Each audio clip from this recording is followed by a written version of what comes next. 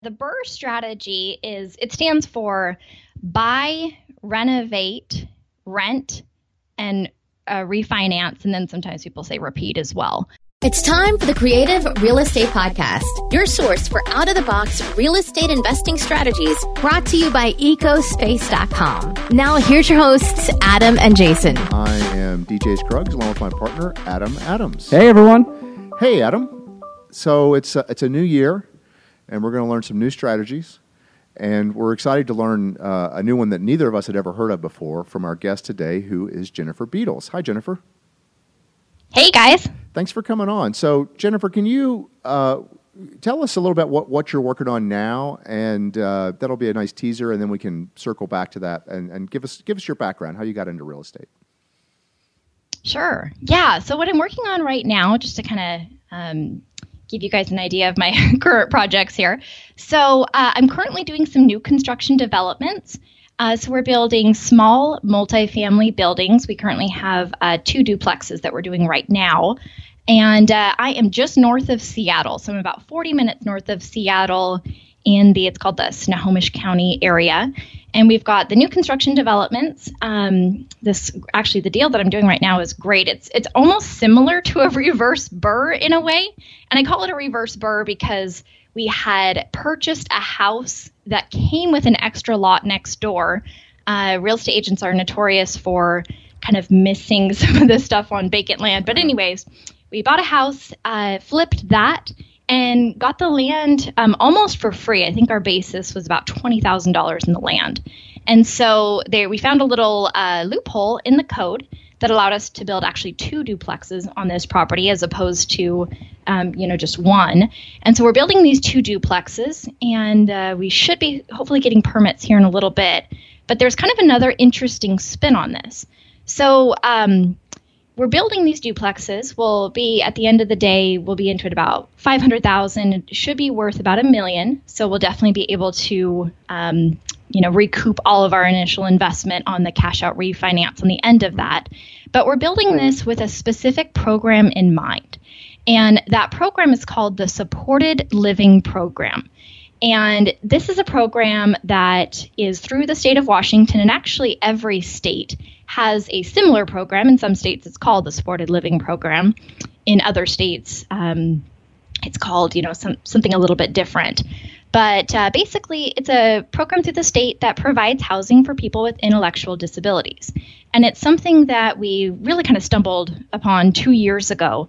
And we now have about half of our portfolio we've converted to these types of rentals. And of course, these, 4 new units that we're building.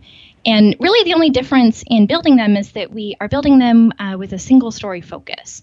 So that is, one thing that's important to the program is to not have multiple stories. Stairs on the inside.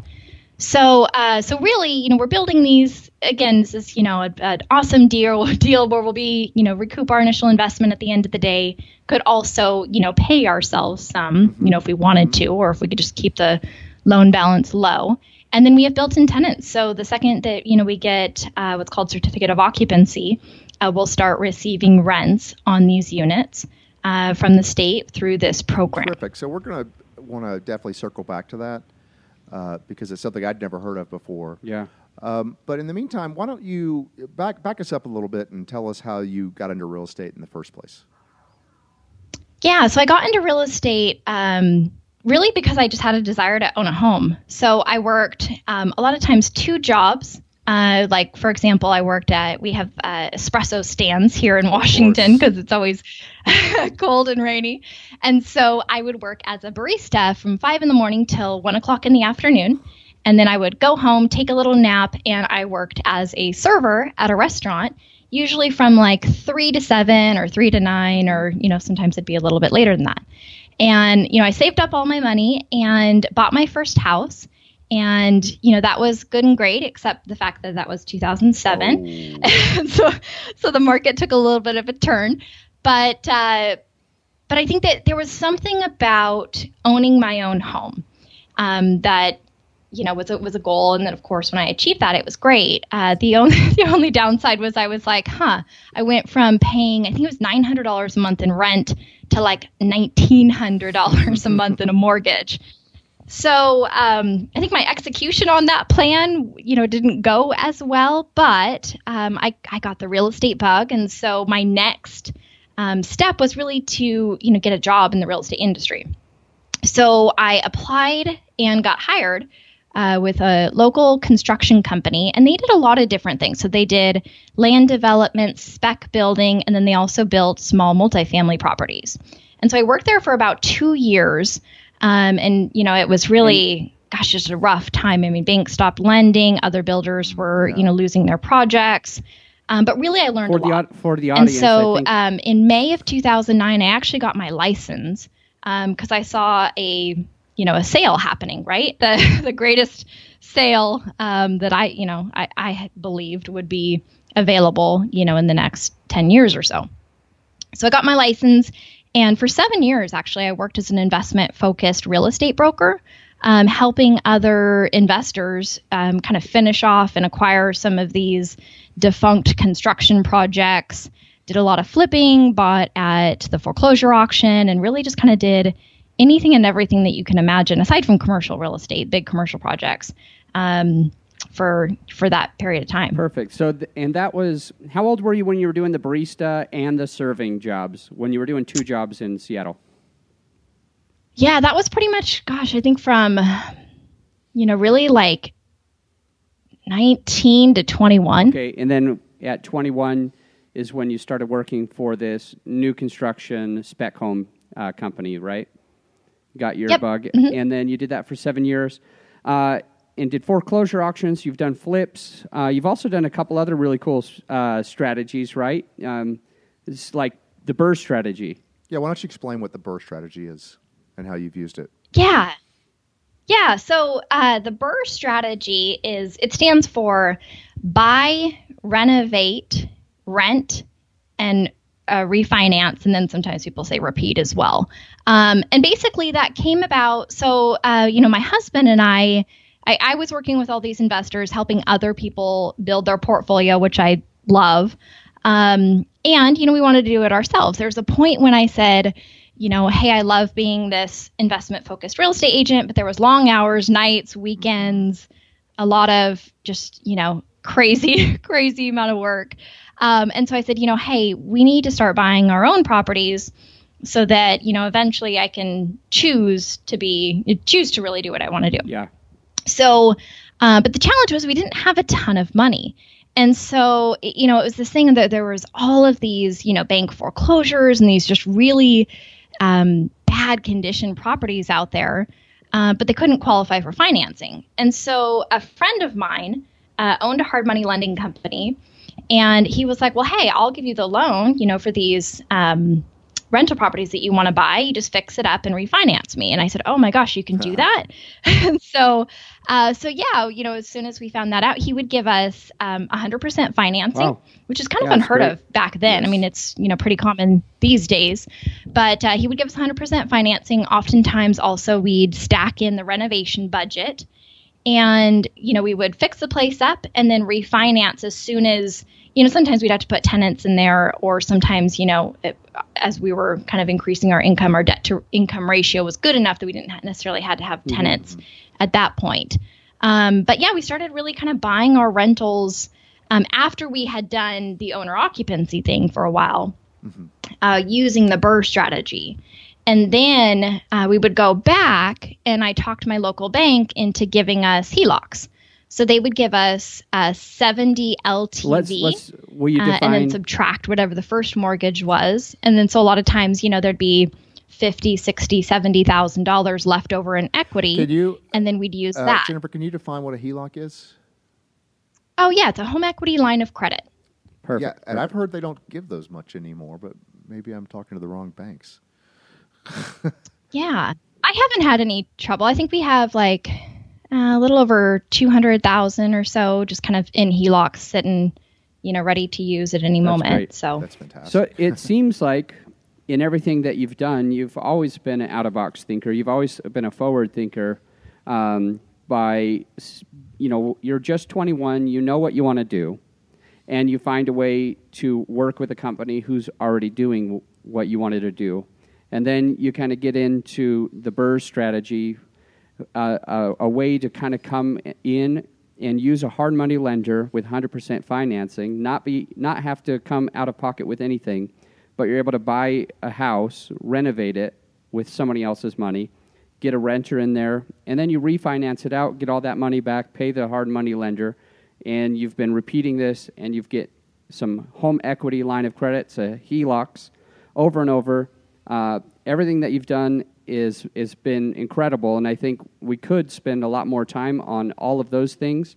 But I really like to get into this niche that you're into now, that we kind of spoke about at the beginning, and so other people can learn how would they be able to do the same thing. So can we get back into the supported living program that you're doing up in Seattle and how other people might be able to get into the same thing? Absolutely. Yeah, so we actually completely stumbled upon this strategy 2 years ago. So I found a triplex that was listed on the commercial MLS, and the marketing comments were very odd. It said, group home, disabled tenants, buyer beware. And I was thinking, I kid you not, I wish I would have screenshotted that. But so I'm like, group home. I'm like, what is this? And I called the agent, and of course, no beef against commercial agents, but sometimes it seems like they don't really know, what they're listing. And the guy literally said, I don't know what it is. I guess the tenants are all disabled. I don't know how it works. Basically, if you want to go look, let me know. So we went and looked, and in fact, all of the tenants were had intellectual disabilities. And so there was kind of a property manager who worked for a provider. And, we really struck up a conversation with her. And I just said, okay, so what is this? How does this work? And she really went over all the details. And she said, yeah, all of these tenants have intellectual disabilities. They earn income from sometimes multiple sources. They get Social Security income, disability income. Sometimes, they get pensions and things from family members, but the state pays us to provide the care to them. So, if you were to buy this property, you wouldn't have anything to do with the care. That is our job. You don't pay for us. The place is fully staffed 24 hours a day. However, none of the staff live here. That's, not allowed with this program. And, they did say if there's anything that needs to be upgraded to the property for a specific resident that might be moving in, the resident comes with $12,000 in property modification funds. And so we would just ask your permission, if we could do those modifications. And, if so, then we'll get it done and have the state pay for it. And so it really sounded, honestly, too good to be true. So, I went, higher up and actually talked to the specific provider, head of the department. And again, he really kind of reiterated that and said, yeah, it's really difficult for us to find landlords because it's a stigma. All the tenants, of course, have intellectual disabilities. And they said, we really have a need. And, if this works out for you guys, we'd love to continue the relationship.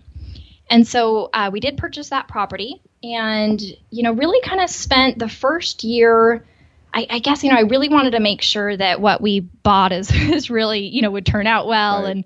And, what we thought we were getting. And things went really well. And so, I said, okay, we feel comfortable enough purchasing additional properties, for you with this program.